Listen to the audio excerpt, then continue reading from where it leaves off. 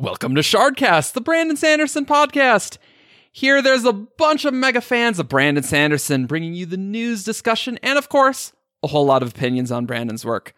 I'm Eric, and joining me today, back from a untimely, unable to record. That was a sentence. Good job, Eric. Is Ian. Hey, I'm Mary Whiter, and I would like to formally rebuke the Stormfather for ruining my perfect attendance record. That's true. The For Shardcast. Literally, the Stormfather did not want you on that podcast. Yeah. Like 5 minutes before we're supposed to start recording, power goes out. It was really funny. Seriously. I mean, it wasn't funny because Ben and I were just hanging out being, should we wait? Turns out your power didn't come back for like 2 days. Nope. Great. Also joining me is someone who is now back in his home country, Ben. Hello, guys. I'm Overlord Jeebus, and it is so nice to be back in the UK now. Other than the fact I flew back in like 12 hours ago, so I'm pretty jet lagged. But I think it'll be fine. It's the entertainment. Yes. Are you enjoying your British tea again? Oh, it's so nice being back. Like, your guys' water tastes weird, and like, I had to microwave my mug of water because the hotel didn't give me a kettle, and it was awful, but it's... No, it's you only get coffee things here. And I'll have you know, Ben, as we know, everyone in the UK is very solemn, you know.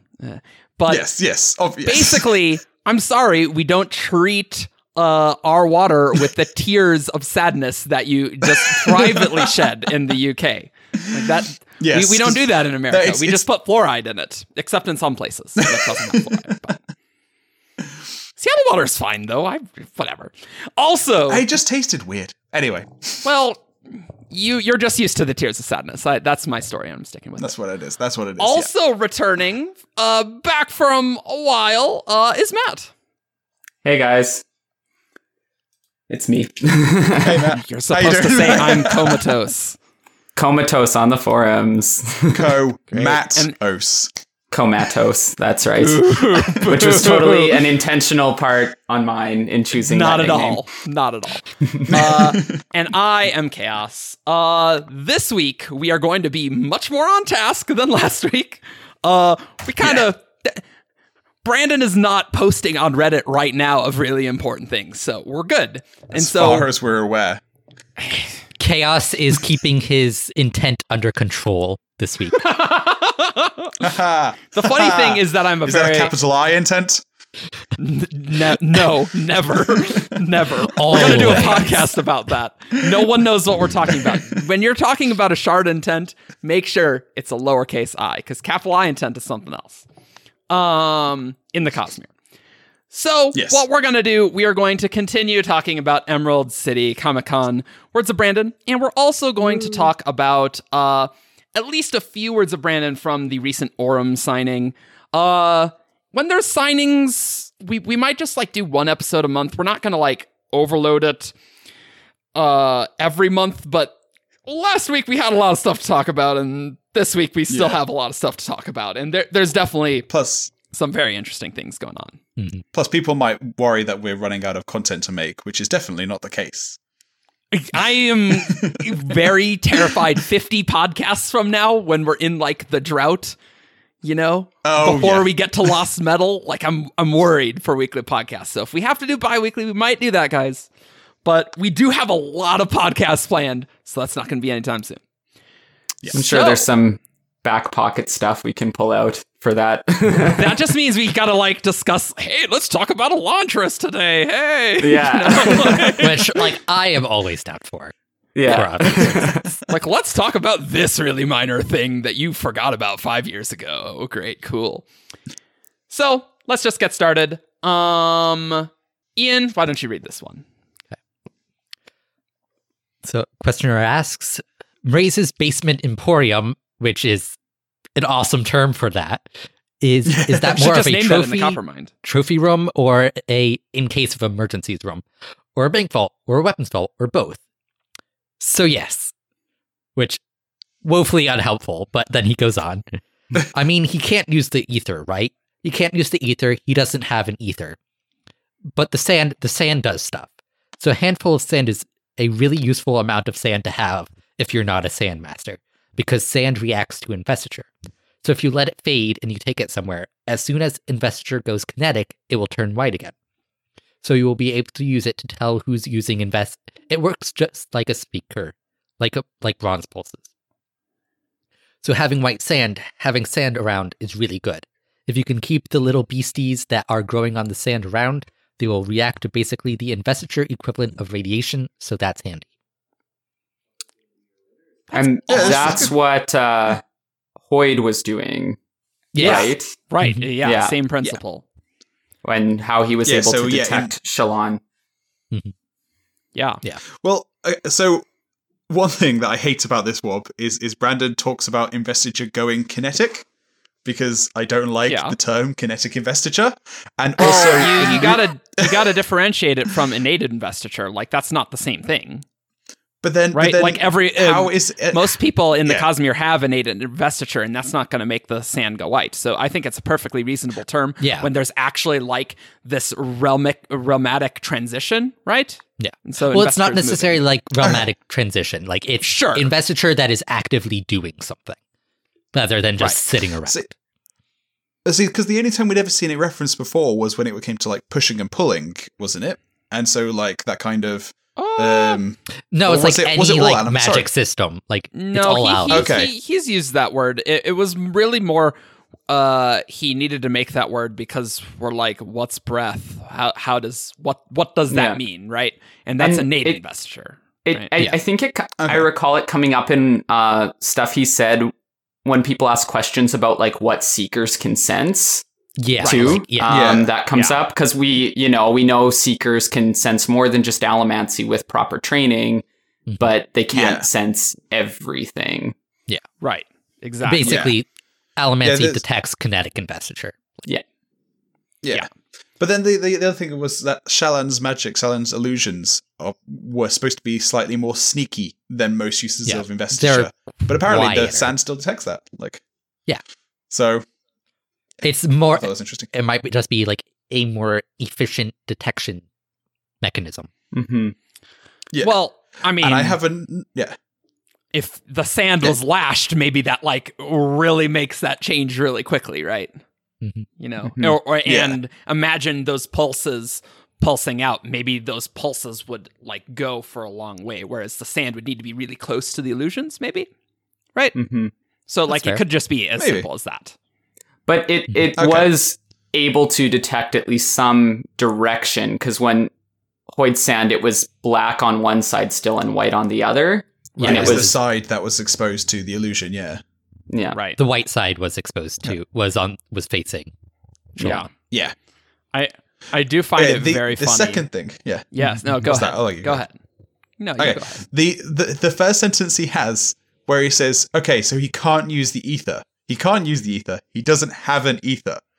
And I thought we were pretty sure he had an ether. And the people who use ethers are not called ethers. So I'm not quite sure what he meant by that. Okay. What I think he might be saying is like, he might possess an ether, but he does not have an ether attached to him. Like he has a dead ether, like basically. Okay, feel free to go to 17shard.com and go request Ether of Night. I think I need to do that because I have no idea what Ether is. It's a good story. It just doesn't feel like a Brandon story. Yeah. Okay, basically, ethers would attach to people. So, like, though, like, he had that cloth that has an ether in it, that doesn't mean he can, like, use it, right? In the same way, I would say. Yeah. Although, apparently, Mem can get ether out of pants. Right, exactly. Yeah, exactly. Yeah. So that confused me, because then when he said that, I was like, oh, does he just get his dead ether out then to show people, and then he accidentally dropped it on his pants? And like, entirely probably. I mean, honestly, with Ether of Night, it's really not clear how much is canonical, right? So who knows? We do know that some version of that story, like ethers are canon to the Cosmere. Clearly, yeah. But and so it'll be a matter of how much he adapts it before he canonizes everything. Yeah. Yep. Because the shards have to change entirely because Brandon pretty much ripped them out, changed them a little, and added them to Mistborn. So. Oh, okay. Yeah. All right, Matt, why don't you read this next one? Sure. This one's exciting. It is. And it's lots of fans have been going over this one. So, that's are true. Both of Kaladin's maternal grandparents dark eyes? No. Good question. I think you're the first one to pull that out of me. There's one question or two questions in the signing line that I know are driving your brains crazy, that are not as clear-cut in my answers as you might assume they are. One is about Kaladin's mother. Now, that second bit was actually 2 hours later in the recording. Yeah. So, that's... But, yeah. I think he... Yeah, there's been a lot of theorizing going on about Hesina. I didn't really know where those theories came from exactly, but I think just because she always was she married down to Lirin. Yeah. Oh yeah, Brennan has said that she married far beneath her. Right. So yeah. That's kind of and where she's also coming from. A lot more prim and proper than you'd expect from a Dark Eyes. She knows a lot about the Light Eyes world. So she names her kids Light Eyes names. It's you know. Mm-hmm. So it's good that we now know there is something going on there. Yeah, she married far beneath her, but Kaladin and Lirin are pretty high ranked for Dark Eyes. So it's as a result, it's how do you get higher than that? Bond of Spren, easy. Well, and another hint about that is that Kaladin is high ranked enough that he could potentially marry Laral. So if that's true. Kaladin is highly ranked enough, that means his father would be of a similar. And they do mention that Lirin meeting her parents did not go over well. That's right. At all. Ooh, that's right. When was that mentioned? It's in Way of Kings somewhere during Kaladin's flashbacks. Oh, okay, fair enough. Yeah. Okay, fair enough. It's been a while. It's something about Lirin references, and it was Hesina is well, let's hope that'll never happen. Oh yeah, I do remember that now. Yeah, that's right. She's that's right. Before I did find, if we want, I found the part about Hesina's parents. I'm not sure if we want the exact wording on that or if we're. Oh, go for it. Do you think? Yeah, I want to hear it. Yeah, sure. Let's hear it. So Hesina says, "We shall see soon enough." Hesina said, glancing at Cal. "Don't let your father's words unnerve you. He always gets pessimistic at times like this." "I do not," Lirin said. She gave him a look. "Name one other time." "Meeting my parents." Cal's father pulled up short, blinking. "Stormwinds," he muttered. "Let's hope this doesn't go half as poorly as that." Ooh, okay. Yeah, that's very interesting. And the context is they're going to see the new Bright Lord. Oh. So. Well. Okay. Yeah. I guess it did kind of go worse in retrospect. Yeah. Probably. Yeah. Hopefully. Great. So, go. Ben, why don't you read this next one for us? Where you're there. Oh. Yes. Overlord Jeebus asked, all the physical Who's that guy? All of the physical manifestations, solid physical manifestations we've seen of investiture have been metallic. It's been atium, lerasium, and shardblades. Is this just a coincidence? Brandon replied, "No, it's intentional." And so I asked, so it's intentional, so we're not going to be seeing investiture wood or investiture plastic? Brandon said, right, I technically, what do you call the aethers? They're not metal. Good question. But I do it as metal intentionally. Yeah. What do you call the aethers? I don't know. I need to read Aether of Night. Guess so. Someone else then said they could be metal with a very low boiling point. And Brandon said, yes, the vine ones are. What? I think that may... Yeah. Huh. Okay. I then said, because we've had liquid, we've had gas, the solids all seem to be metallic. So Brandon said, that is intentional. It's just one of those little laws of the cosmere. But that's not meant to mean anything. Which I thought that last bit was interesting, because I thought I was kind of onto something here.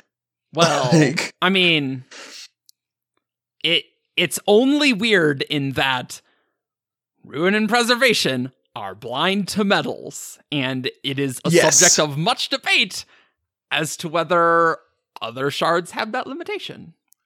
Exactly. Well, I think they're blind to metals on Scadrial. And I think all shards would be blind to metal on Scadrial because of Scadrial being Scadrial. How and the metals having power there. there. Yeah, I don't know if all shards would be, but I understand the reasoning behind it. I wouldn't be surprised if they were. But the way I was going with this is I wanted to know if... so we have the metallic arts, and we know that the metallic arts work with all metal in the Cosmere, no matter where it's from. Mm-hmm. And so we also have god metals. And I was wondering if all solid physical manifestations of investiture from any shard would also be compatible with the metallic arts. And like I said, would we be getting like investiture wood? That obviously wouldn't be, but then but he has now said it would always be metal, but that doesn't necessarily mean anything. Okay. Okay, I have two things. One, Brandon has been asked if you could burn the metal that makes up shard blades before, and he says that an ordinary Mistborn probably wouldn't have a connection to that investiture, so it wouldn't work. Okay. So, like, maybe a Rosharan Mistborn could make that work, but... That's kind of crazy. But then with, like, for example, Hemalurgy, you just need the intent and the knowledge. And Capital I intent. Capital I intent. That is a good point. Yeah. Like, and so would you be able to do it with just because Hemalurgy creates the connections required? That it's so this to me, I'm my second point is that I think what he's trying to say by saying that that's not meant to mean anything is like it's just a fact of the Cosmere. Like, there's no real deeper meaning there, like, that Brennan was intending to make. Yeah. It's not like, oh, there's this great puzzle here. Like, it's like the colors of Roshar's moon. Like, they're relevant, but it's not some big secret that is going to be important in book 7. Or it's more like, the pools are liquid. Yeah. Oh, like, that's not super important. But I do think the metal blindness, the creation of Scadrial, and all that stuff, these are deep shard questions, which are important. But that solid investiture, that's not the important part. But I don't know. The blindness is very interesting. What I'm really... curious is finding out more about the equivalent of like the god metals and the shard blades on Nalthis. Because it's a very different magic system, and you would assume that like an Awakener could take advantage of Edgley's investiture in some way, right? I think the closest there is to that is the Tears of Edgley. Yeah. Because we know that Endowment's shard pool is leaking. And that's why... that they're growing out of it. Yeah, that's why the Tears of Edgley can only grow in Hallandren. Yeah. But I guess then my question would be, do Awakeners need this kind of natural process to kind of convert that investiture into a form they can use in the form of color? Or if they had that like a solid source, like the Atium or ATM equivalent, what could they do with that? Oh, could they do something with it? Okay. Or unless that's breath, right? Like it's like a little. Yeah, that's really interesting. Because so essentially, what you're saying is if endowment somehow manifested a little bead of metal, because if all solid investiture is metallic, it would be a little bead of metal. Endowment. And then someone from or Edglium. Edglium. Yeah. Egglium, and then a Awakener then swallowed it, or just anyone from Nalthis then swallowed it, what effect would that have? Would it have any effect at all? I don't think swallowing it would have any effect. I think swallowing is an allomatic thing. If you try to breathe it in, you just choke on it, so... yeah. I don't think consuming it in any way would be relevant. This kind of is getting into the weeds, but... I don't necessarily know if swallowing that would not have an effect, because Lerasium just gives connection to its shard, basically. Yeah. And Atium's honestly the weird one that doesn't do that. Yeah. And so it's not entirely unreasonable for... you wouldn't become some Mistborny like thing, but you could get maybe more connection to endowment. Maybe not. I don't know. Like, I don't know if that's even really that relevant, though, because anyone can be an Awakener. Like, Well, right. I mean, like, that one's a useless thing, but I'm more thinking of that from, like, any shard. If they put, like, here's this metal. If you consume it, would you, I definitely think that's a Lerasium thing. Like, Lerasium rewrites the spirit web. That's what it does. Yeah. Okay. I don't think that's a function of all god metals at all. I would wonder but I know we want to get back on track, but I'd almost wonder, just like spitballing, if Egglium, like if you tapped into that in its like pure form, if it might do something like some sort of breath enhancement. Like, we know there's qualities of breath, and if it might make you into something similar to a returned, like maybe not all the way as a returned, because we know that's like endowment directly kind of meddling, but if it would like improve your base breath, that's one thing I could see that around. It's really hard to say, because the function of god metals is really unclear. Why does Atium does the thing that it specifically does? That is really not very clear, to be real. Well, it makes sense to me, basically. Like, does it? Because does it make sense? Atium is really powerful in its magic system, and it has a very limited effect in another magic system. Likewise, Lerasium would have a very limited effect in Hemalurgy. Like, in Hemalurgy, it can steal anything, right? Sure. So, it really improves the versatility. Okay. And if you're looking at the intent of Hemalurgy, it's like breaking the investiture down into smaller pieces. And so Atium allows like any investiture or any like aspect to be broken down into smaller packages. Ian, that was a very good explanation, which kind of solves one of the things that I've complained about for a long time. So great, thanks. And this is why I'm on the podcast. That's right. That's why you're on the podcast. Screw you, Stormfather. Let's move on. I'll read this next one. Does Kushiesh the Protector have anything to do with the third sibling at Urithiru?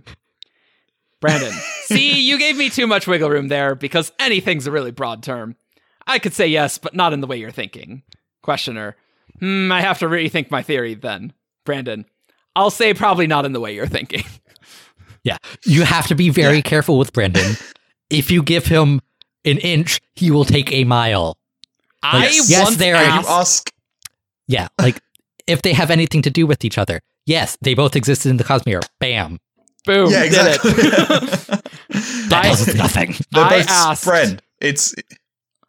Yeah, I asked Brandon how many shards have been on Roshar. This is pre-Words of Radiance, where things were more shaky in our knowledge, right? Okay. There was this theory that Odium, like the Broken One, was some other thing. That's basically what was going on. And I wanted to quash that immediately. But I asked Brandon, how many shards have invested themselves on Roshar? And he said, well, technically all of them did. Which, like, now we kind of know why that is. Well, right, because all the investiture on the Shattering converted into those flavors, right? So we now know what that means. But in 2013, we had no idea what that meant. And so I was like, oh, God, I can imagine that was annoying as hell. Like, he did that twice to me in that time. So, that was great. He kind of gets in moods, right? Yeah. Well, he likes trolling me, especially, in particular. Ian, why don't you read this one? Okay. This is from some guy named, like, Overlord Jeebus or something. God. He drinks a lot of tea. I don't know. Yeah. So who dat? And though Arshara from the forums and the Discord did suggest this one, so shout out to her. Can a Spren willingly break their bond anytime between the 1st and 5th oath with their Radiant? Very hesitantly, Brennan says, well, yes, this is possible. Overlord Jeebus. Essentially, committing suicide isn't it, though. Brennan, I ascribe to that question. A Spren could at any point break it. Can they break it safely?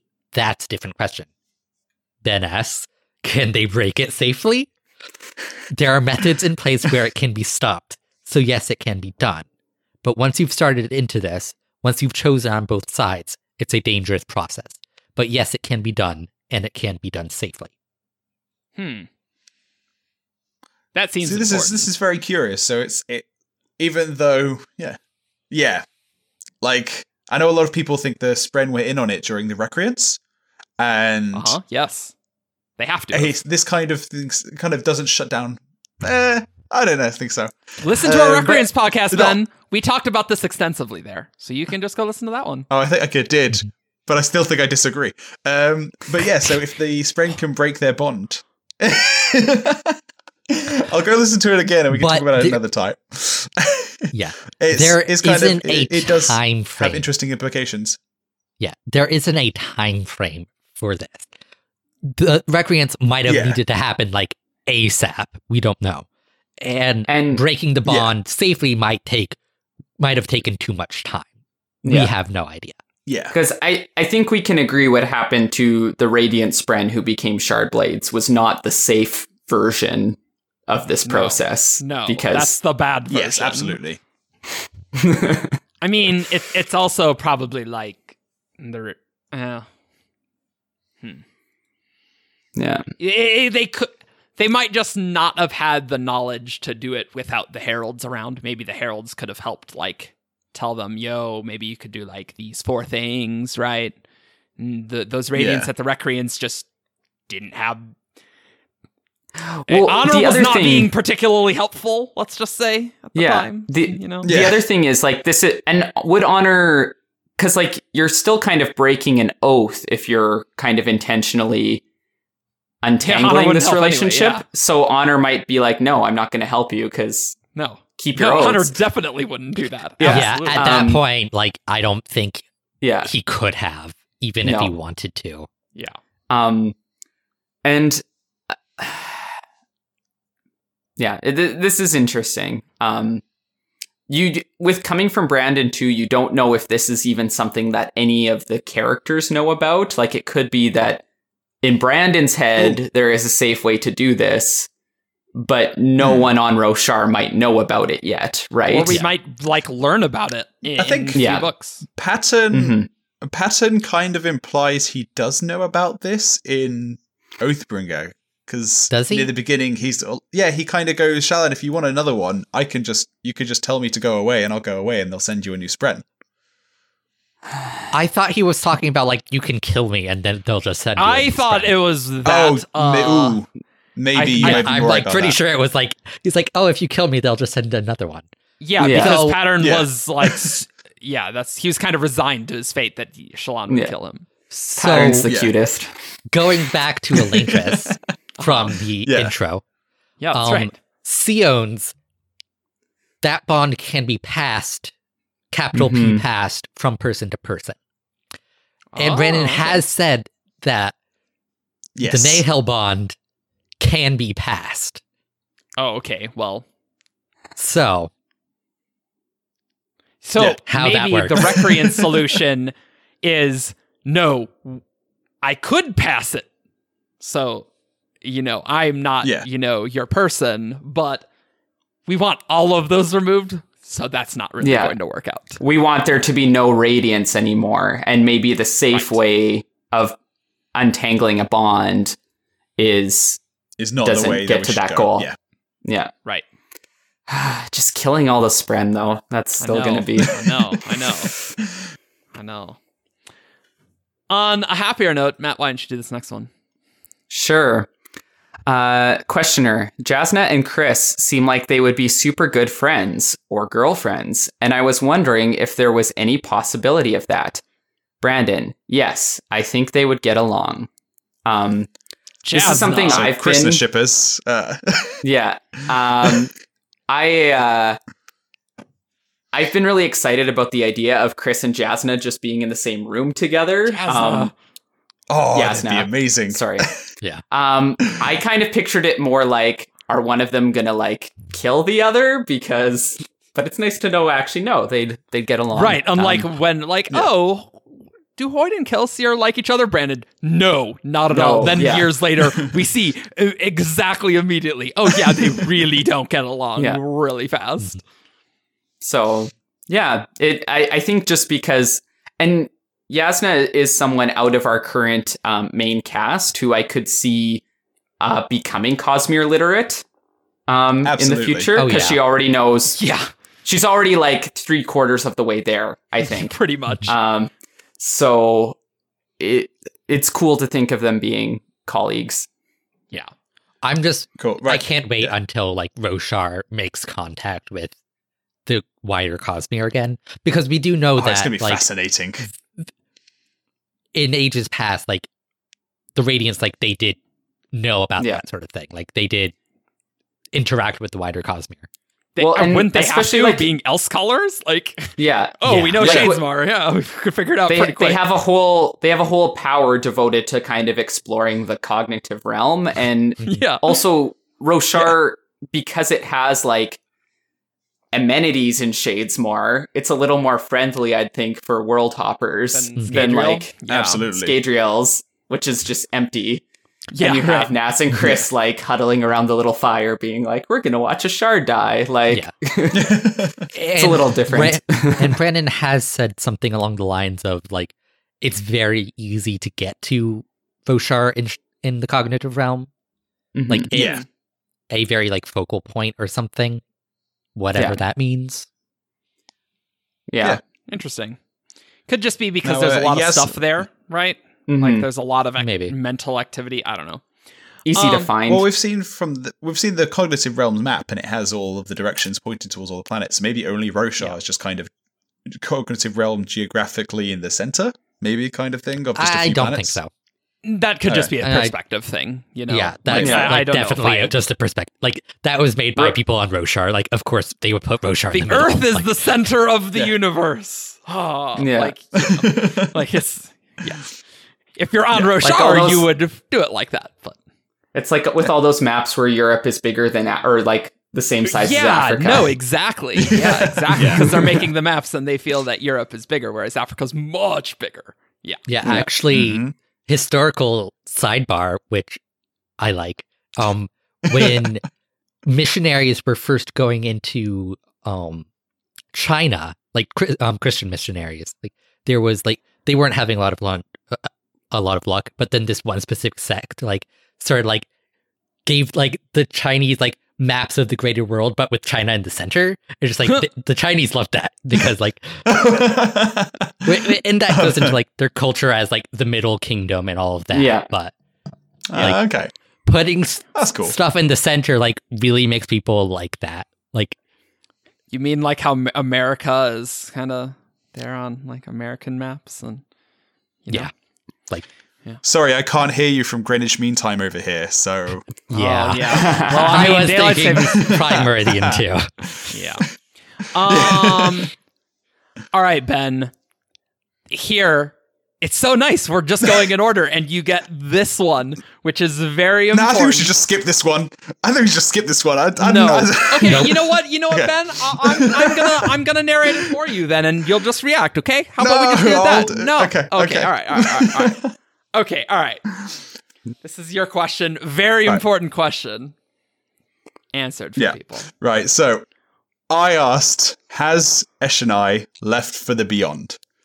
And Brandon says, yes, I'll canonize this. I'm sorry. And I almost basically fell down at this because I was expecting a no or a Raffo. And so I was like, no, Raffo it. Brandon said, you wanted that was the Raffo bait? So then Brandon's reply is, that was Raffo bait? Okay, I never intended that. If you want to leave this one out there, that's fine, but I never intended Timber to be Eshonai's soul. When people said that in the beta, I'm like, I guess you could see that. But that's not how Spren work, right? I then replied, I was going to I then replied, I was going to say, you're saying Timber is not Eshonai's soul. Going for that clarification, guys. Brandon then said, no, I never even thought they would make that connection because we saw Timber in the previous books. I mean, I don't want to kill people's fan theories, but that one kind of blindsided me in the beta. I'm like, well, I guess we'll go ahead and let people think that, but no. You can leave that one off if you want to tease people and things. Some people want to believe that. And then I'm not going to read the rest of the... where you promised I will. Okay, great. Do that. Ben continues, I made a bet that Eshonai was not only still be alive after Words of Radiance, but would also become radiant. And then the bet was, if not, I had to eat a shoe. Brandon, oh no. Ben, so I've been trying to get out of it for you could eat a gummy shoe or something like that. But no, I didn't intend this. No. I love Brandon just just wrecking this theory so hard. Yeah. I don't think he's ever done that. He's just like, no, what? Well, no, that's weird. And to be fair, his points that it's something he didn't anticipate because Timber does show up in Words of Radiance. Yeah, search comment not named. Yeah. Not named, right? There. But and then also, like he said, that's not how Spren work. Spren aren't the spirits of dead things, dead Rosharans. So him just completely shutting down the theory was quite surprising. Yeah, surprising. Like I said, I was just going in there to find out whether Eshonai was coming back in any way, and then he just jumped on it as I'm going to bash on Timber as Eshonai a little bit. Yeah, I do know that there have been a number of things that fandom comes up with, and Brenner's like, what? I would just like to point out certain militant people on the forum thinking that Timber's Eshonai's soul. Well, I'm sorry. Brandon just completely wrecked that theory. Yep. Just saying. And to go back to our... sorry, go ahead. Yeah. And to go back to our pronunciation war, timbre. This is an actual English word. Yes, and as the only English people here, only English person here, I'm going to say it's timber. Great, I'm cool with that because it's not an... It's an I, so there. Yeah. Also, but it's literally timbre. That's how you say that word. I'm going with the British person. I'll just say aluminium now. But also, your pronunciation sucks, Ben, as we discussed last week. Yeah. Sucks. Great. Yeah. I will say I do have your bet screen capped still. So yeah, it's very important. I think half the Discord has that bet screen capped. Very well documented. And I want you to make a YouTube video of you eating a gummy shoe. It's very important to me. It'll happen eventually. I'll get around to making it one day. You'll make a YouTube shoe-shaped cake. Yeah, I'll make YouTube videos again one day, guys. I promise. Yep. Cool. So, let's do this next one. Questioner, we saw in Arcanum Unbounded that you can also travel without a perpendicularity to get to the different systems. But is that like an alien spaceship thing that we're going to find out? Brandon, yes, you could get between them all if you use conventional space travel. It would take a long time, but you could get between them all. All the other methods use the magics in some way. Questioner, but does it always have to be the cognitive realm? Brandon, the ways that people know how to do it are all related to the cognitive realm in some way. It doesn't have to be that way, but that's the way that everyone knows. Yeah. Now, before we discuss this one, that does really tie into the next one, so we might just want to read that one and then discuss both of these. Yeah, do it. Okay. Do this next one. one. Questioner, Did humans come to Roshar through Shadesmar, Brandon? It is technology or magic closer to how the Oathgates work, but it was like that. It's not canon, but right now that's what I have. It's not canon because there are certain things I have to work out before they can work. And then a little later on, he went back. By the way, I'll just say to the tape recording that I haven't canonized, like for instance, if they travel to Shadesmar to get to Shinovar from Ashen. Right now, I have that not being via Shadesmar, but the mechanics of that might not work out, and I might have to default to Shadesmar. So there are certain things you'll see where I say, this isn't the canon answer, it's where I have things right now. Then, so Urithiru might end up being a spaceship after all? It's not that. Right now I have them using something closer to Oathgating, but it opens up a huge can of worms when I'm not requiring direct. When I'm sending them through the spiritual realm, it opens up cans of worms, and I have to make sure the mechanics on that are tight before I do it. So isn't he just saying that the Oathgates go through the spiritual then? That's exactly what he's saying. Well, not Oathgates. I just clocked with me that as. I don't think he's saying that. He's saying that the method that the Ashenites used to get to Roshar used the spiritual realm, and that it is similar to Oathgating. Because I think we also got a word of Brandon in here somewhere that Oathgates work by speed of light travel through the cognitive realm. Yes. Yeah. So they are not Oathgating. I guess I just don't understand why he would conflate the two if one's going through the spiritual, one's going through the cognitive. That's where I'm coming from there. Right? I think what he's trying. I think his main way of saying is just saying they didn't transport to the cognitive realm and then walk there. They were transported via magical means within the realmatic systems. Yeah. Sure. It was more like Star Trek transporters. Yeah. Yeah. And Urithiru is definitely not a spaceship and never will be. Yes. Well, we don't know never will be. Yeah, that's true. Maybe in the future will become. You just spoiled Book 9's plot twist. How dare you? No. Navani converts Urithiru into a spaceship. See? All right. We got to have a quick sidebar here. You, Matt, are pronouncing Urithiru with a U rather than oo there. I'll just point that out there. Some people complaining about my pronunciation of this. And things sounding like urethra. Sorry. Just That's saying. How I read it. Yeah. I know.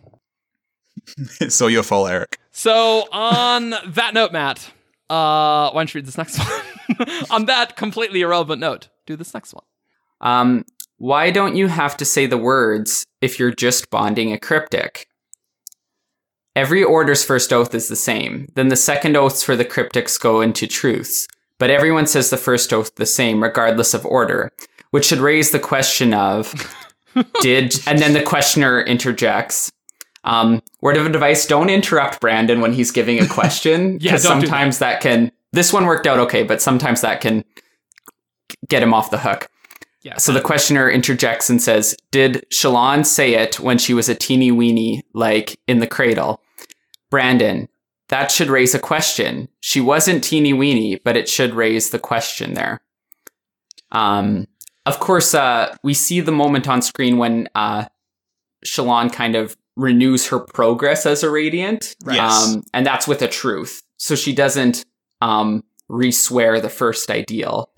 Yeah, so she clearly... Because we do have a word... We do have kind of an implication or confirmation that she had regressed. And that's why we've seen her swear so many truths on screen. What makes me very curious is one of the flashbacks we get from Shallan when she's very young and she's got Patton with her and talking, and she's like not even 10 years old. And so this is something that's always troubled me because I've been thinking, what truths can someone who's like 7 years old possibly tell seriously. To be thinking? Like, it was me that drew on the wall and I blamed it on my brother. Like, I think that is reductive of children. Like, children are more like people than we often think they are. Like, they are people. Like, they can understand things. They can have secrets. Truths. Like, they can have lies. It's more that, hey, Brandon clearly has thought about that part of Shallan's childhood, and we haven't seen that. And so, like, what those truths are could still be important. And when Brandon says a leading question, that should raise this question. That's probably going to be a thing. So it's going to be... But I mean, we've already had Shallan's flashbacks, so I don't know when we'd get more information about He did add in Kaladin's flashbacks in Oathbringer. So I'm assuming he might do something like that again. True. Okay. Another thing that's been talked about on Discord, at least, and probably on the forums, is, you know, we've seen Shallan's like kind of dark past, but none of that was what broke her enough to allow her to become a Radiant. True. Because when we first see her, she's already a Radiant. So something prior to that must have broken her enough for her to... I will just say the caveat that breaking might not be as necessary as we think it is. Yeah. Blah, blah, blah, blah. That's true.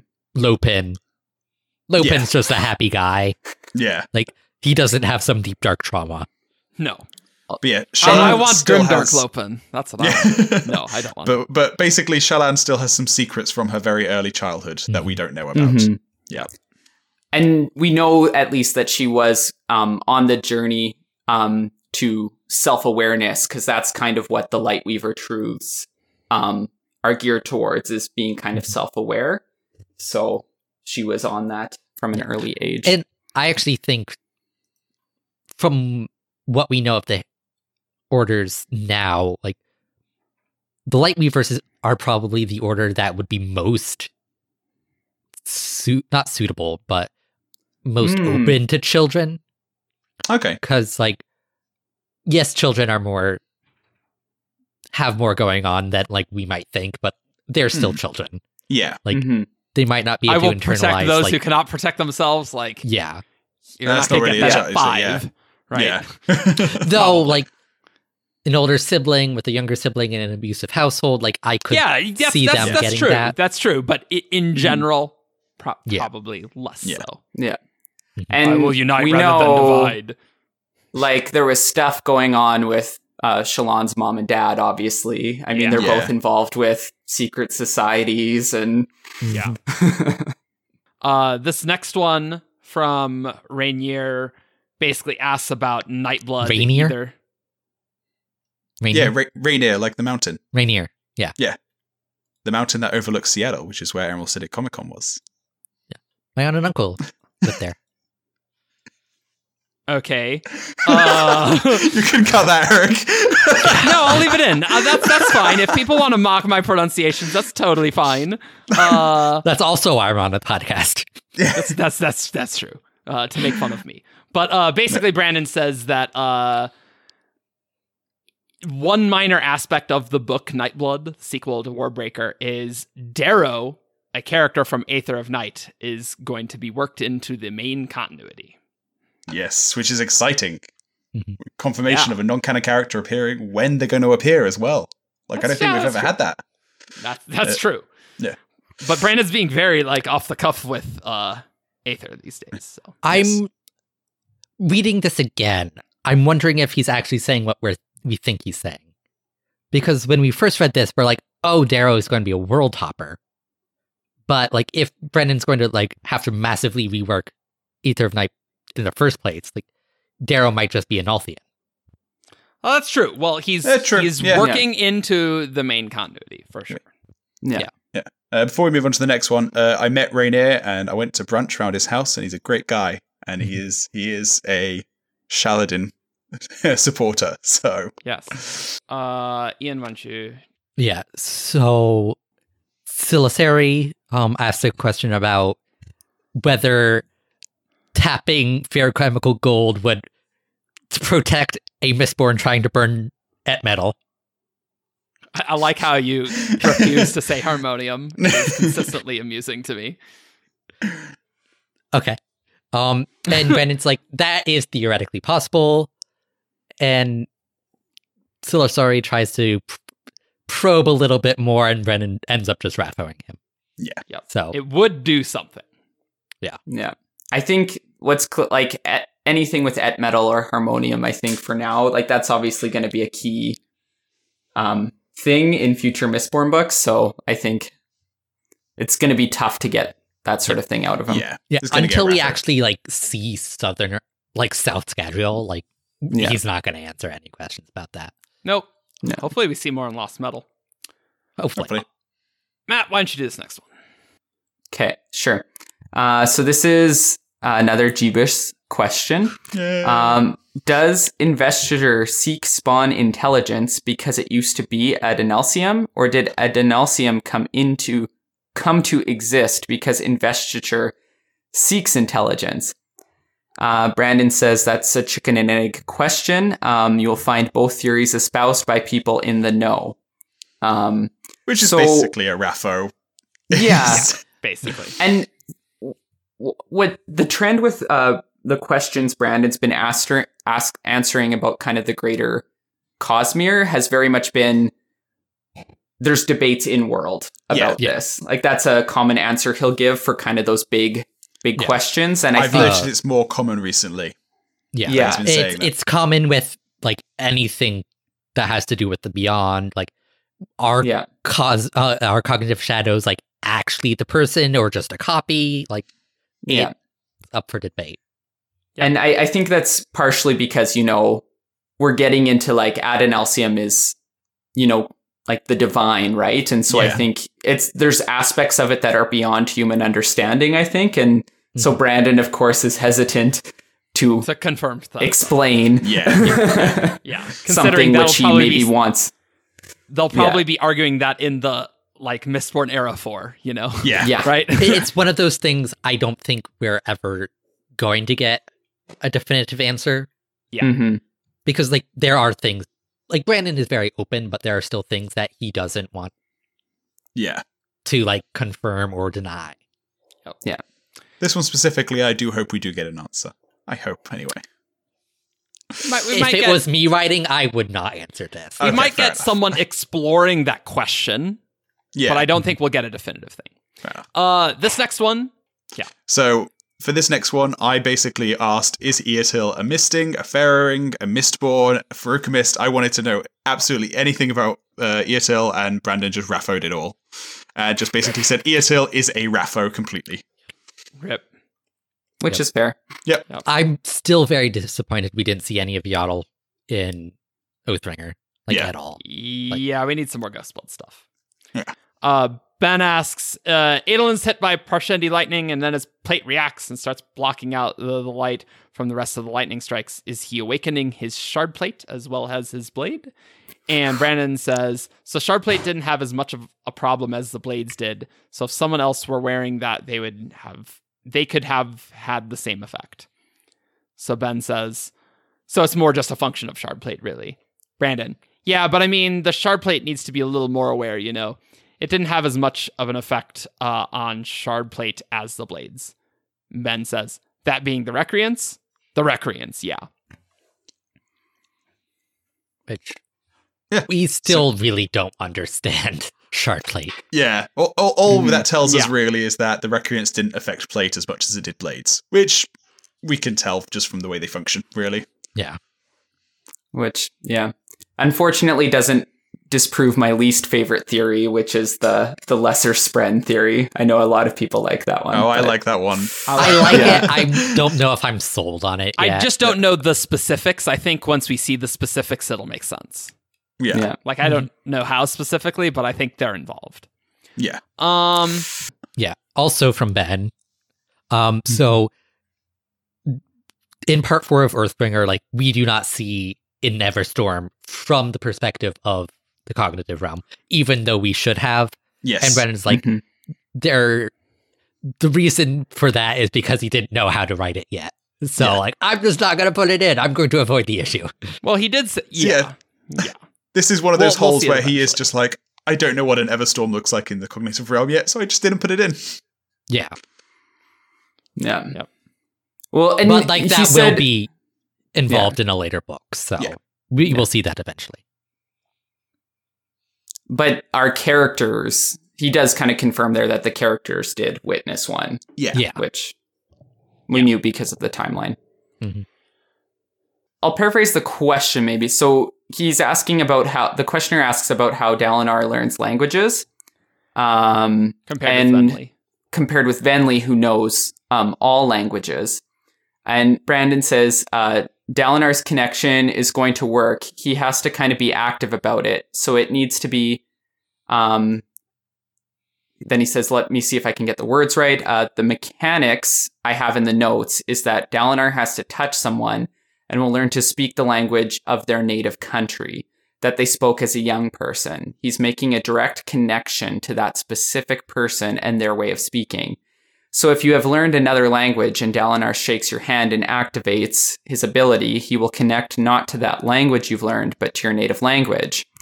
And for how long it lasts, he says, it does need to be renewed, but I have it lasting basically as long as days, not months. But I didn't actually put a definite time on it, so I'm going to say it's not canon. I'm not canonizing that, but I didn't want him to keep renewing it every couple of hours. So I think the idea is kind of, he has to renew it once in a while. It's not a lifetime gift, but it's effectively long enough that he doesn't have to keep touching people. Yeah, it's as long as necessary for the plot, basically. Yeah, he just didn't want to write Dalinar having to consistently touch people all the time, because that would be annoying and weird. I do think that the way this works makes sense with Dalinar and spiritual adhesion. That touch is kind of like a thing, so that makes sense to me. And he's doing kind of a one-to-one connection. You know, he's not doing what Venli, the specific interesting power that Venli is getting with envoy form. Yeah. And it's distinct from the theoretical edge dancer resonance. Yes. Right. Yeah. Which is very similar to Venli's ability. Yeah. Yep. So the question asks, when was the Ars Arcanum for Elantris written? Was it any specific time? And Brandon replies, saying that the Ars Arcanum is around the context of the events of the first book. He would have to look it up and double check, but you can take that as canon unless I look at it and find, So that's interesting because Elantris takes place a lot more before everything else. It does. Yeah, and so Chris got started early, basically. Mm-hmm. Yeah. It is after White Sand. Yeah. Oh yeah, absolutely. But it's just interesting that she wasn't. It didn't take a lot of time for her to get started on her quest of Ars Arcanum and everything. She seemed to have. Could be centuries. So true. I will just say that she definitely took a step back when writing the Era 1 Ars Arcana, because those are just glossaries, not essays and glossaries. Which in reality is purely just because that's when he started writing Ars Arcana. Yeah, really. It's I'm really curious to see whether Brandon had this idea from the start of someone in world writing these things, because I don't think that is clear at all from. I think he mentioned this before, that he said when he used to read, I cannot remember what series it was. He talks about Tolkien and the maps often. And how he loved how the maps were in-world artifacts, and how he said that makes the reader feel more in the world. So he said that's always been his intention with those kind of things, is that that's what gave him the idea for Ars Arcanums and the maps. I don't think that's what gave him the idea for the Ars Arcanum. Not the idea. That's specifically about that's specifically about the maps and the illustrations, not the Ars Arcanum. Okay. The Ars Arcanum started because fantasy books always have glossaries in the back, and he wanted to have a fun name. He didn't want it just to be called, so he named it the Ars Arcanum. Okay. Right. I'm gonna guess, and this is just my guess, that the Ars Arcana for Elantris, maybe he had an idea that someone in world was writing it, but I don't think he had settled that Chris was the one writing it when he put it together. Well, because the Era 1 Mistborn Ars Arcana do refer to real world things. It mentions the Mistborn llamas, so it's I have a really hard time seeing that as being an in-world thing. I don't think we should have the glossary of terms that was the first time he was doing a longer series. Yeah, so that's. I don't think that should be counted as a true Ars Arcanum. I would just say, I would just think that the table that Chris had in Era 1, he was saying that the table is in world, and so that's what I'm going to go with. That's what Chris probably would have known about those. That's fair. Abilities, right? Yeah. Yeah. Oh man, this next one is kind of crazy. Do you want to do it, Questioner. Yeah. And is Hoid now he can basically Lightweave? Brandon. He can already.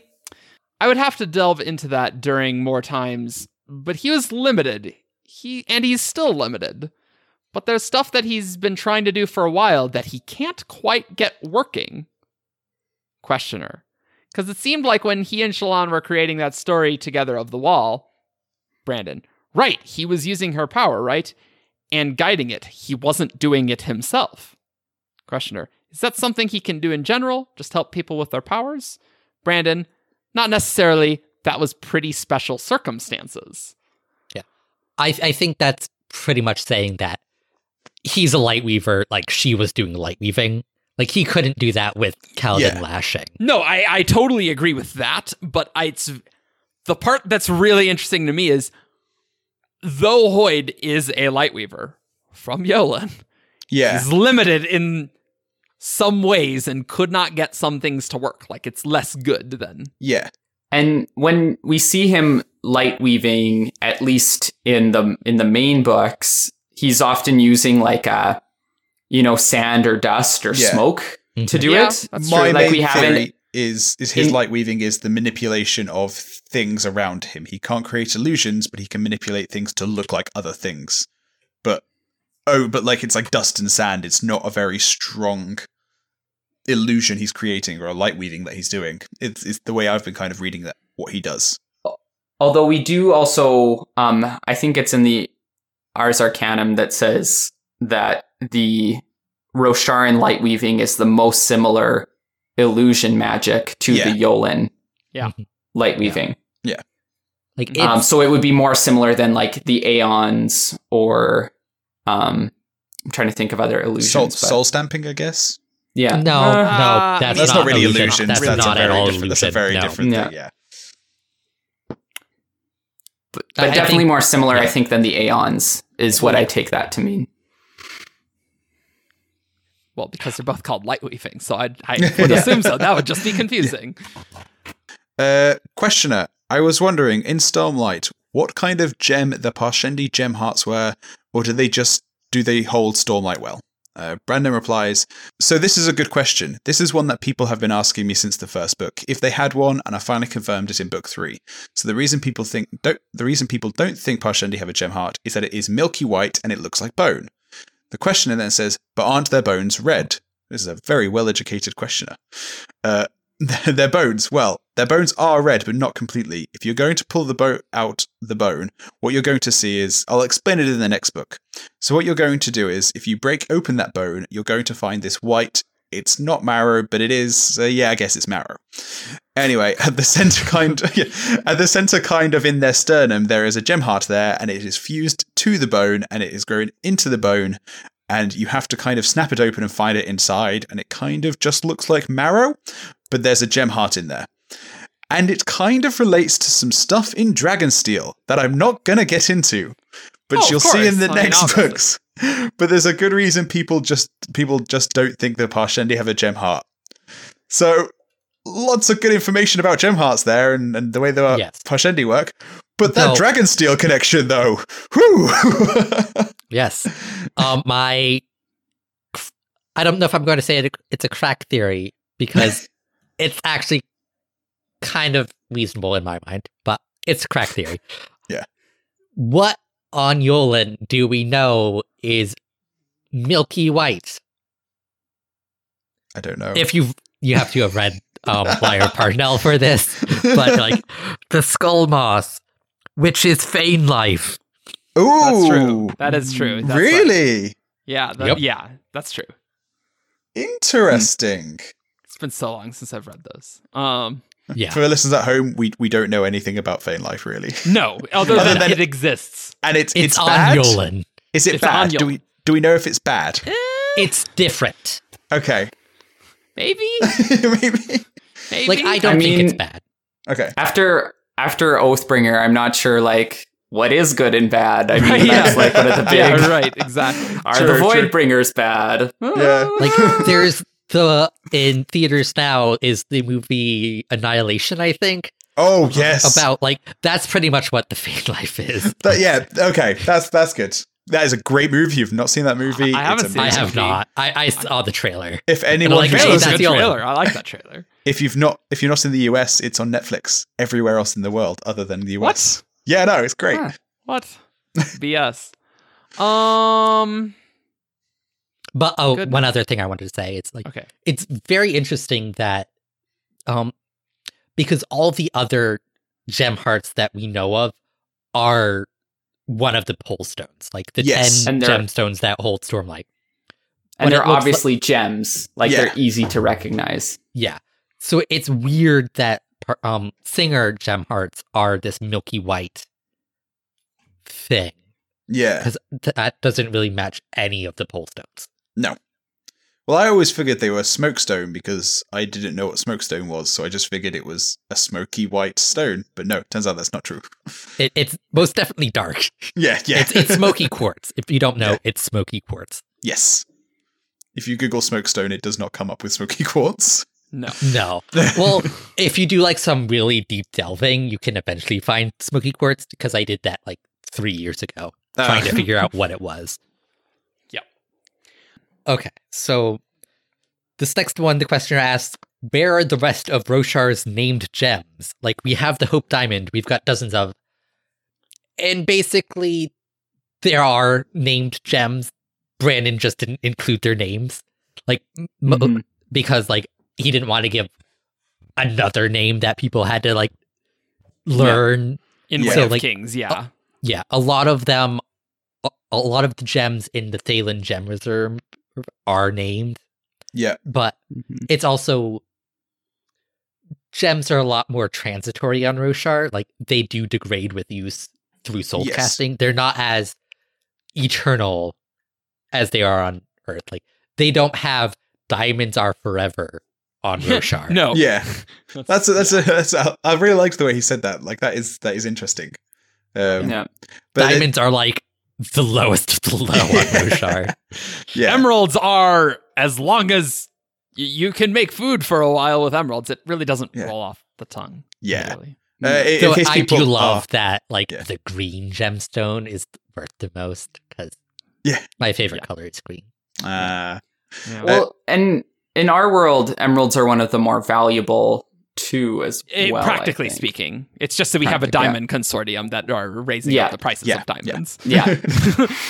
Really. But yeah, I do think, in case people haven't clocked on, named gems were speaking of things like the King's Drop that trapped Odium at the end of Oathbringer. So, Odium! Oh my gosh! Trapped. No, go on. Job's done, guys. We trapped Odium. I did it. Yeah, I completely missed. What did Ben actually say? I said Odium. That's a big difference. Technically, he did capture part of Odium, so you're not technically wrong. Capturing the Brill. I imagine we're probably going to be seeing lots of these in the future, and Brandon does wish he could have included them earlier as a bit more foreshadowing. Is basically the takeaway from this. Because they kind of come out a little bit out of nowhere. That's fine. Kind of. I don't think so. Not out there of are nowhere, gems. but... There are big gems. I don't know. Yeah. That's fine. Mm-hmm. And that is Emerald City Comic-Con. And so we just have a few more from the recent signing in Orem this March. And so we thought we'd just crank those out because we can't do a full episode on those. There are some cool ones. This first one, though, isn't, but I'll have you do it anyway, Matt. Sure. After another 1,000 years, will the Well of Ascension fill up again, or did Harmony do away with that? And Brandon says, one would not expect the Well of Ascension to fill again. People in world assume it will not, and they have a legitimate reasons to think that. What a surprise! No. Yeah, that was Mason Wheeler, by the way. Yeah, it was. Sorry. Yes. Thank you, Mason. Which, this totally makes sense. Like, the Well of Ascension was designed that way to fulfill a purpose. That purpose no longer needs to be fulfilled. Like, yeah, it's not there. And also, just like saying for the record, Brandon's not really going to be super specific about things Harmony did because we got a lot more Mistborn books. Yeah, we do. So there are holes to fill there. And as a shard, even though he's like quite invested, he could show up in some capacity elsewhere, as we saw with the letter, right? Yeah.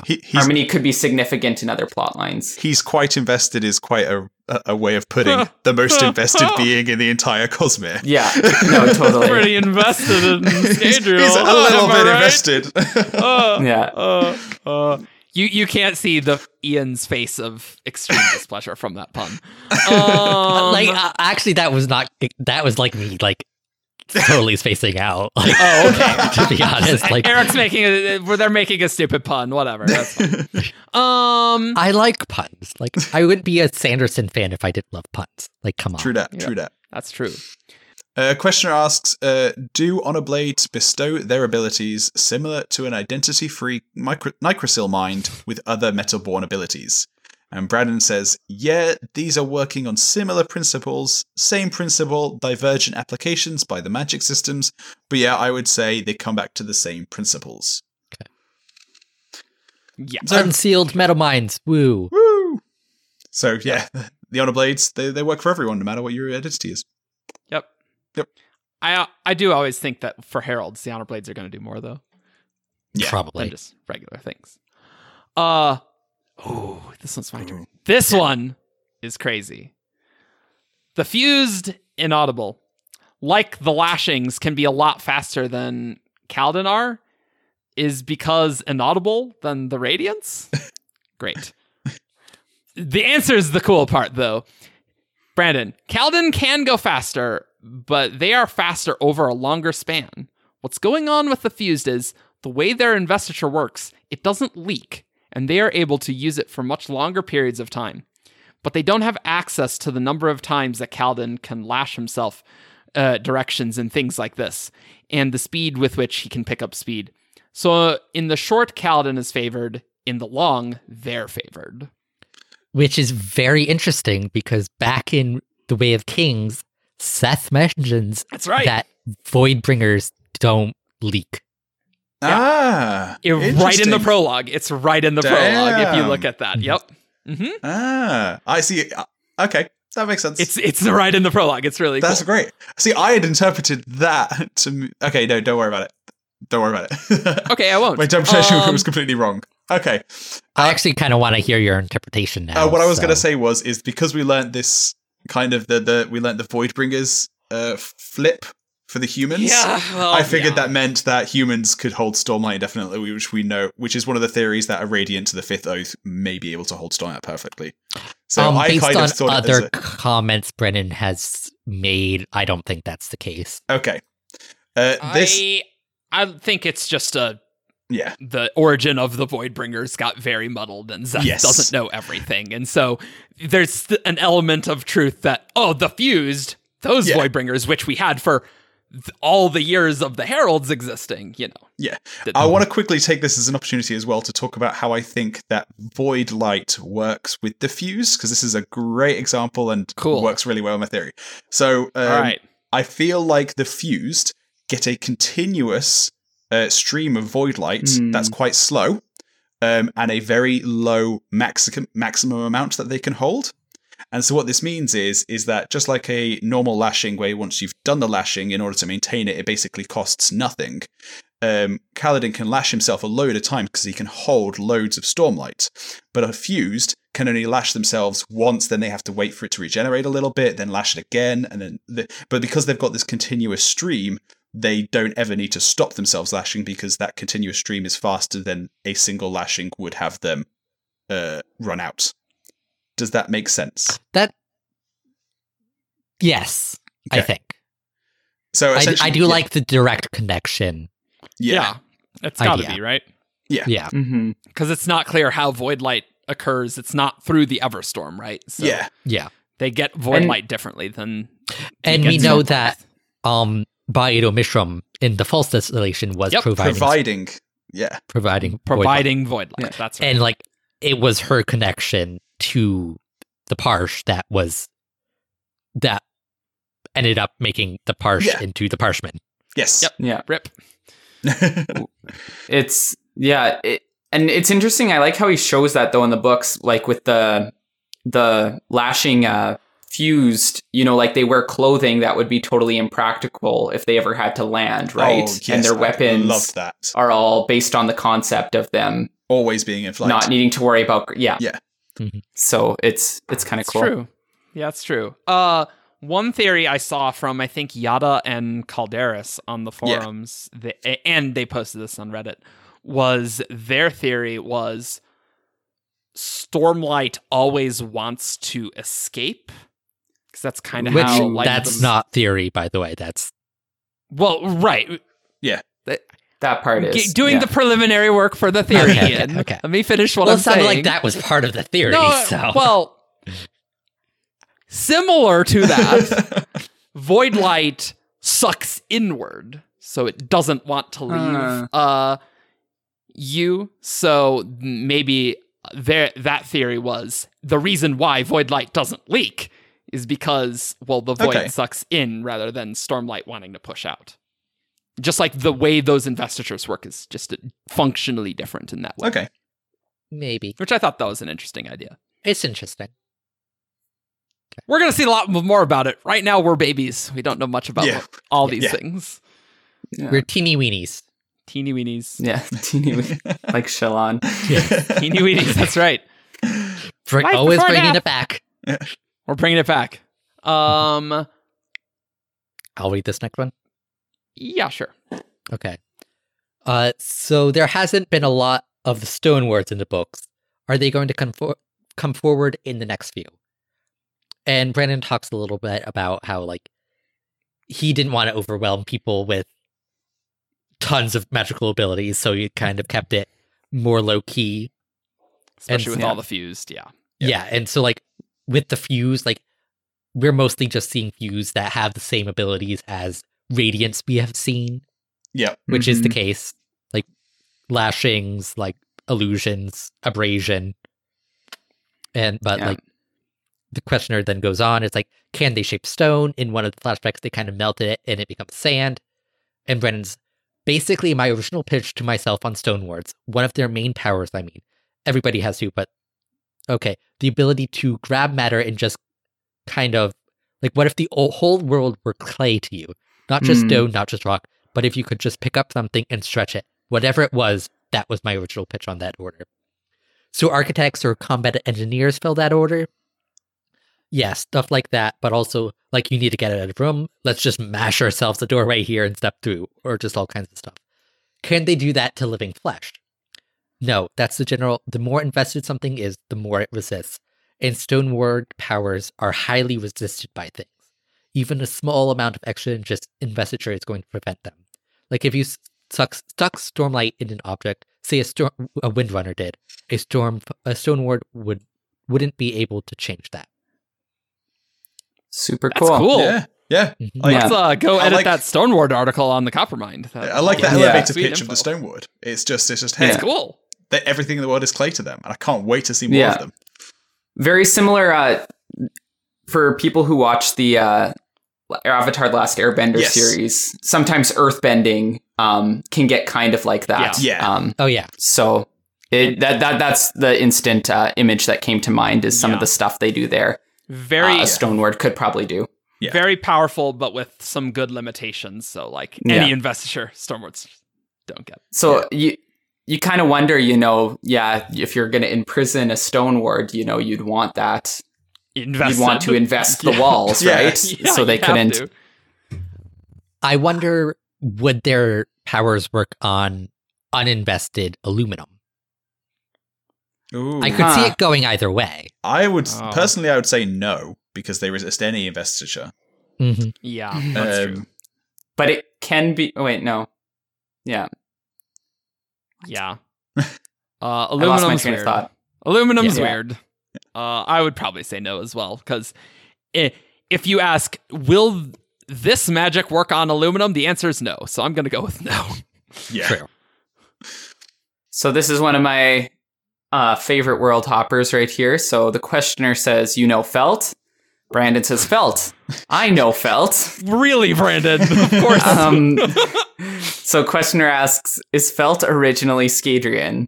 And Brandon says, yep, yes, you guys know about that, right? I don't think it's a big secret, but he is. And that should be raising other questions. Questioner, about his name or how he's showing up on Roshar? Brandon says, about that and the fact that he should stand out more. Interesting. I didn't clock that last little bit the first time I read this. That's the important part. The other part, we know about Felt. Yeah. So Felt should stand out more, but he doesn't. So, there has been a theory where some people think that means that Felt is the Kandra World Hopper.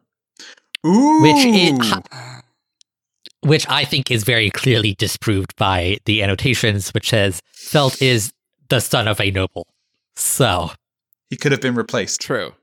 But then he's not Felt anymore. Like, he's the Kandra World Hopper. Like, he's not Felt. Like, I kind of wonder what that says to me, that he should stand out more. I kind of wonder... I don't know what that means, yeah. Like, we don't know much about how, for example, like, ferrochemical, like, identity works, but, like, Brandon has... Or not identity. Or is it? One of them, Brandon has talked about how you can make yourself less noticeable. Yeah. By storing. Mm-hmm. And I forget which one that is. Which one is it? Let's look. It's either identity or connection. Yeah. Those are the only ones that would make sense.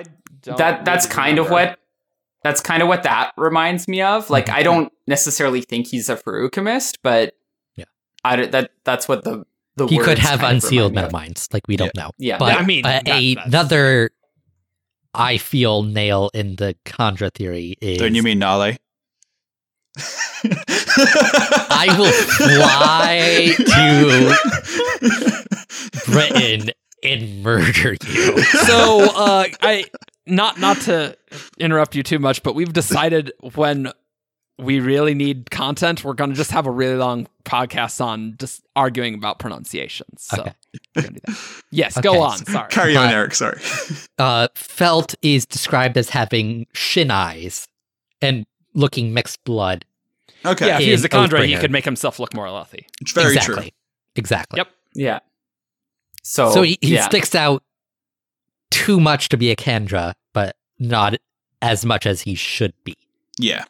It's got to be just an unsealed metal mind, right? Like, that's the only thing that really makes sense. Yeah. I don't know. Right. Cool. Or something else is going on with him. Yeah. And I'm not sure, like, does that mean... Like Brandon says, the fact like he should stand out more, I think that means he should stand out more on Roshar. Yeah. I don't think he's talking about he should have stood out more when he first appeared in the Mistborn books. Yeah. Yeah. Oh, yeah. Yeah, I suppose. Yeah. Absolutely. Yeah.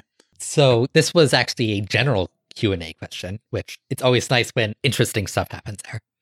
With soulcasting, we know what can be soulcast based on the color of the gem. With awakening, say you have emerald green inaudible. If you are awakening straw or some other form of plant matter, if you used a source of green for the color, would it be more efficient than using red? Because as we know, awakening drains color. Yep. Right. Okay. So I haven't built that into the magic system yet. Part of me feels I should have, but I did not. I want color to be relevant to each of the Cosmere magics. It's an essential part of it, and it's part of where we stray more into the magical sense. Like, in my books, we treat magic scientifically, but they are still magic. And it was a thing when I was building Stormlight. He goes on about, like, color is what defines the pole stones, not so much their chemistry, because there are some stones that are the same. Sapphire and ruby are like a ruby is a red sapphire. Yeah. Yeah. Also, emeralds in Heliodor, which isn't actually Earth Heliodor, and then Smokestone in Amethyst. If only we had David here. Yeah. Mr. Geologist Major. This just in, Heliodors are actually yellowish green, not golden yellow. Huh. Yeah. And my, okay. Well done. Yeah. Yeah. By that point, when I was really getting that magic system to work, I had already written Warbreaker, and I had known that I wanted color to be to start being a big part. I'd already written Mistborn, where I worked in color in different ways, but I didn't work that into the Warbreaker magic. I felt like it already had enough restrictions. Mm-hmm. I say my worry about the Warbreaker magic is the color feels tacked on. Like the magic could work without it narratively, so why is it there? And that's the question I asked myself while I was building. That's the question I continue to ask myself when I continue to work on for that magic system, to make sure it works for me. But my instincts say adding restrictions like that, particularly when they weren't covered in the first book, feels like the wrong way to go. It'd be like retconning the magic. It's something I considered. That's interesting. Yeah. That is. What jumps out to me about that explanation is, so he's saying, like, you know, in Warbreaker, the need for color isn't necessary narratively, and that makes sense, you know, because there's already limits like breath, you know, how much breath you can put in, like, you don't, and the command and everything. Yeah, that's the important part. So what that to me is like, then why is color important? Like, why was it put in the first place? And the one connection I think of is, of course, the Tears of Edgley. The only reason they're like better for awakening is because of that color connection, that right? Extra kind of investiture in them, yeah. Yeah. Now, I personally wouldn't be that upset if he added more like relevance to the color in Nightblood's book. Not necessarily like as an additional restriction, but like, oh hey, like, because we know the more human shaped something is, the more efficient it is. Yeah. Maybe using the right color also makes it even more efficient, which they might not have figured out yet. Or maybe the difference is just like small enough that unless you're doing like the same thing repeatedly, like when Vasher's just like breaking in somewhere or something, he doesn't like need to worry about which color he's using because he's just like awakening his clothes. But if you were like, if you're in like an awakening lab and you're like building very specific constructs or something, like I feel like he could fit it in where it feels like, we're expanding on the specifics of this. Yeah, we're learning more. The like people in the world are learning more about the right. Or if you want to build 1,000 awakened objects, you want to make sure that the color that's being drained, you want to not be draining too much. So yeah, it could be. Or something experimental, like if you were doing more Nightbloods, for example. Yeah, it might be useful to have the right color so you can, be more efficient and safe in your. You know, that's a good question because we never talk about the color part of Awakening Nightblood. Yeah. Just that he turned black. Wasn't originally black. So, but if color is important, I guess it must have been important there, right? And black is a color for awakening purposes. Like it drains towards white instead of draining towards Well, no, it goes to black. gray. Well, it goes to gray, but unless you're because you're not being efficient. Like it goes towards white. Yeah. The God King goes to white. Yeah. Like because he has the 10th heightening. Yeah. He's super efficient about it. He could reuse white. No. It's like his aura like refracts white light into a rainbow, but I don't think he can actually like reuse that. But he can reuse stuff that's been drained to gray. He can pull that remaining color out of the thing. Okay. It's been a long time for me. Yeah. So. Yeah, but now that I think about it, when you awaken a lifeless, it drains the color from it. It makes them monochrome.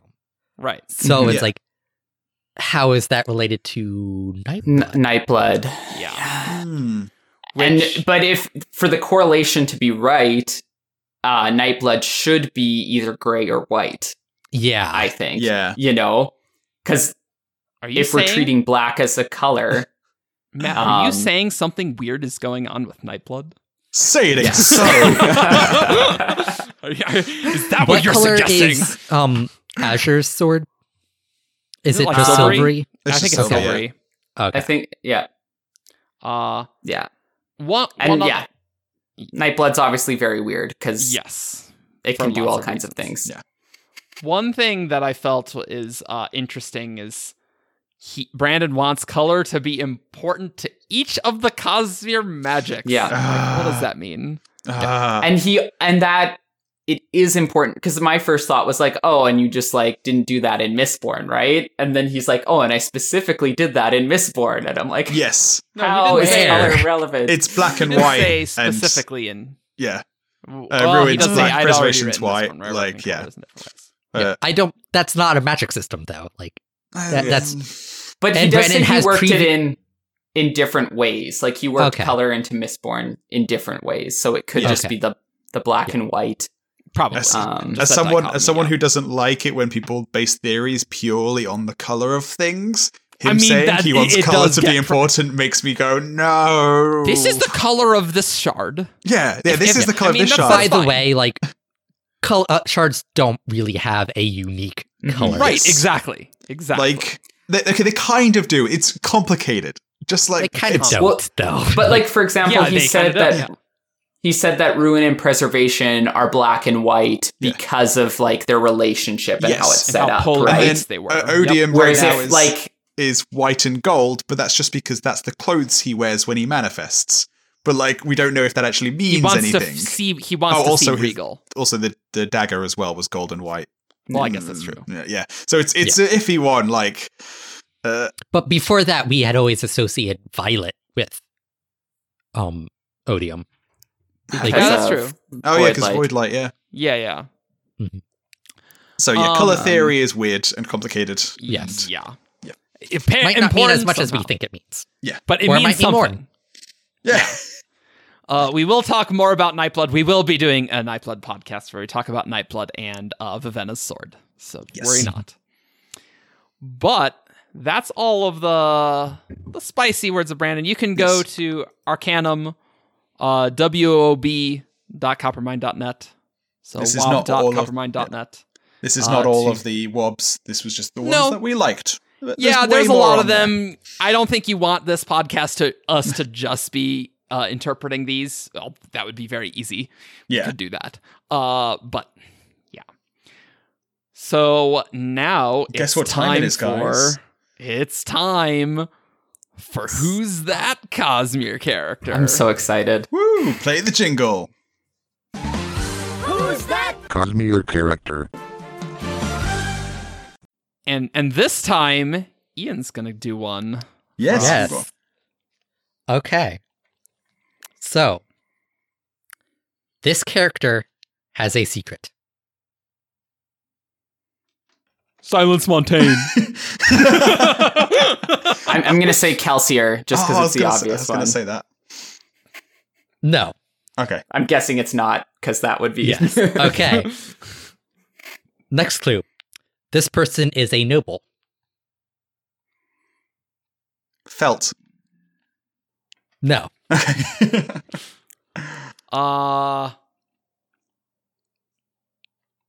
Oh, this was I refuse to say Aeonic names correctly. Don't judge me. But Keen, Serene's uncle. Okay. No. Okay. This character is a magic user. Oh god. Okay. Okay. All right. Well. Right. So we've got quite. Okay. So he said it's not Kelsier. We know it's not Kelsier. The noble part makes me think Scadrial. But noble could mean a lot of things. Like, yeah. Okay, I'm gonna say Marsh. No. It's the other. It's the other side of the coin for Kelsier. Somewhere else. That's not Scadrial. Yeah, I am agreeing it's not Scadrial because I think that would be too obvious. No, I know who. I know who. Sean Alariel. Oh my god, yes. Nailed it. I was actually thinking that. I was like, Sean Alariel, but I'm like, but she's like dead. Does she still have a secret? Next clue. This character is dead. Yeah. The last clue. This character was engaged to a major character. Okay, yeah. I probably would have gotten it at dead. See, Matt, you and I, like, if we don't get Era 1 Mistborn stuff, this is really bad. You know, we got to get the Era 1 Mistborn stuff correct. I was going to guess Shani Lariel, but I psyched myself out about it. Oh, yes, and it's I was panicking when I realized you were going to be on this episode. It's like, oh my God, Matt, like, this is an Ilariel. Like, oh my God. I know, it's true. Yeah, it's true. I have, like, control searched Mistborn for Ilariels many times. We need more Ilariels in Era 2, I think. Cool. Should we do another one? Yeah, I was going to say for the second one, we'll have our first community suggested one. Ooh. So yeah, this one was suggested by Grace. And are you guys ready? Yes. Cool. She's the Gator Girl. She's Coppermind staff. So she wanted to stump us. So great. Yes, it's a good one. Okay. Okay. So, right. Clue number 1. This character is a Scar. Ooh, all right. Sweet, more Era 1 stuff. Yay. So we're narrowed in. Not Sean Lariel. On which world? Yeah. I'm wondering if it's a full Ska or a half-breed. Like, this is an important question. I'm gonna... Can I do a guess? Absolutely. Yeah, every clue you get to do a guess. Can I look up a name? Because I know the character, I just forget the name. Is that cheating? Things and like, ooh. We only have one clue. I'm going to guess Menace. Like, I think it's... Okay, that's who I was gonna... Oh, okay. That's who I was gonna guess. It is not them. Who was that again? Okay. It's like, though, in the prologue of the Final Empire, it's the old man. Oh, really? And then, like, he shows up later in the caverns. In the with the refugees. It is not that character. Okay. I haven't done my guess for clue 1. I'm going to say Eden. It is not Eden. Okay. We're a prominent Ska. All right. Clue number 2. This character dies. So this is a Ska who dies. Is it... Oh, again, I don't know the name, but my guess is like the Ska girl from the prologue who the Lord at the beginning... No, her name was Jess. She gets away. No, she does get away. She gets away. She does get away. And she gets away. I'm going to guess Never Reen, mind. Vin's brother. Ooh. It is not Reen. Oh, I gotta dig deeper. Let's say Quellion. It is not Quellion. AKA Quentin. Yeah. It's not Mare, is it? And it is not Mare. Right. That's the 3 guesses. So clue number 3. Yeah. Oh, I know. This character becomes a member of Elend's army. Oh, it's that. Isn't it the Goradel? Goradel? No. It is not Goradel. No. Oh, Goradel might not be Ska. It's the guy who punches Demo. Oh! I'm going to need a name. Bilg? Yes. There's two different names. There's 2 different names. Eric has it. He has 2 different names. Yes, the next clue actually was... I think they fixed it. This character was named Brill in a typo. That's right. And there we go. Yeah, the last clue was this character had his arm broken after losing a fight to Demu. So, yeah. There we go.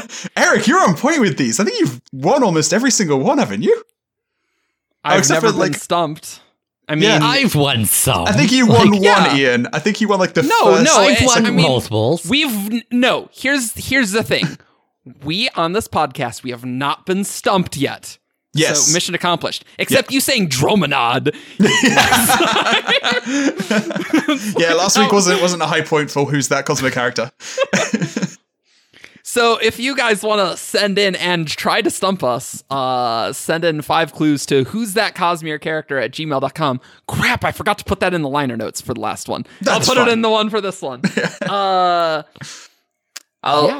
We should also post that screenshot of Jeebus's bet in the liner notes. Oh yeah, that's important. I'll just link directly to that word of Brandon in the liner notes, just so everyone knows. All of you guys listening, you keep him accountable for that. Oh man. Gotta find a gummy shoe. I'm gonna find a gummy shoe. I'm thinking a cake because you can get cakes in certain shapes. So I'm thinking a cake, maybe. Make a custom cake-shaped shoe. Yeah. Go to a bakery. Yeah. I need a cake that is shaped as a shoe. Yeah. Just why? Wait, no, that is correct. Okay. Initially, my idea was I was going to do some shoe pastry, but that's a French pastry type, if you didn't know. We're Americans. We don't know these things. Matt might know. He's Canadian. There you go. He has more of a connection to France due to Quebec. Yeah. It's not I've never much, been to but Quebec, so that connection, it connects with your nationality, and Quebec is connected with that, and everything's connected through the spiritual realm. So you're connected and then to the future France. and the past. So you're French now. So you're French. Wow, guys, I suddenly hate Matt. Wow. That went far. 5 dislikes coming in now. Yeah. All right. Well, with that, just what would you wouldn't, it's not racism. Somethingism.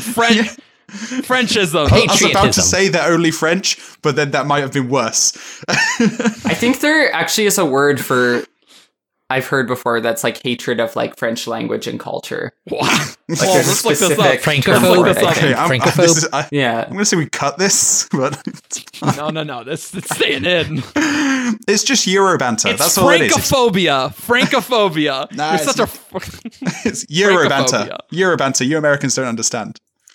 Yes. Yeah, just on the continent, you know. We can't get into Eurovision. Like. Exactly. All of this is just lost on us.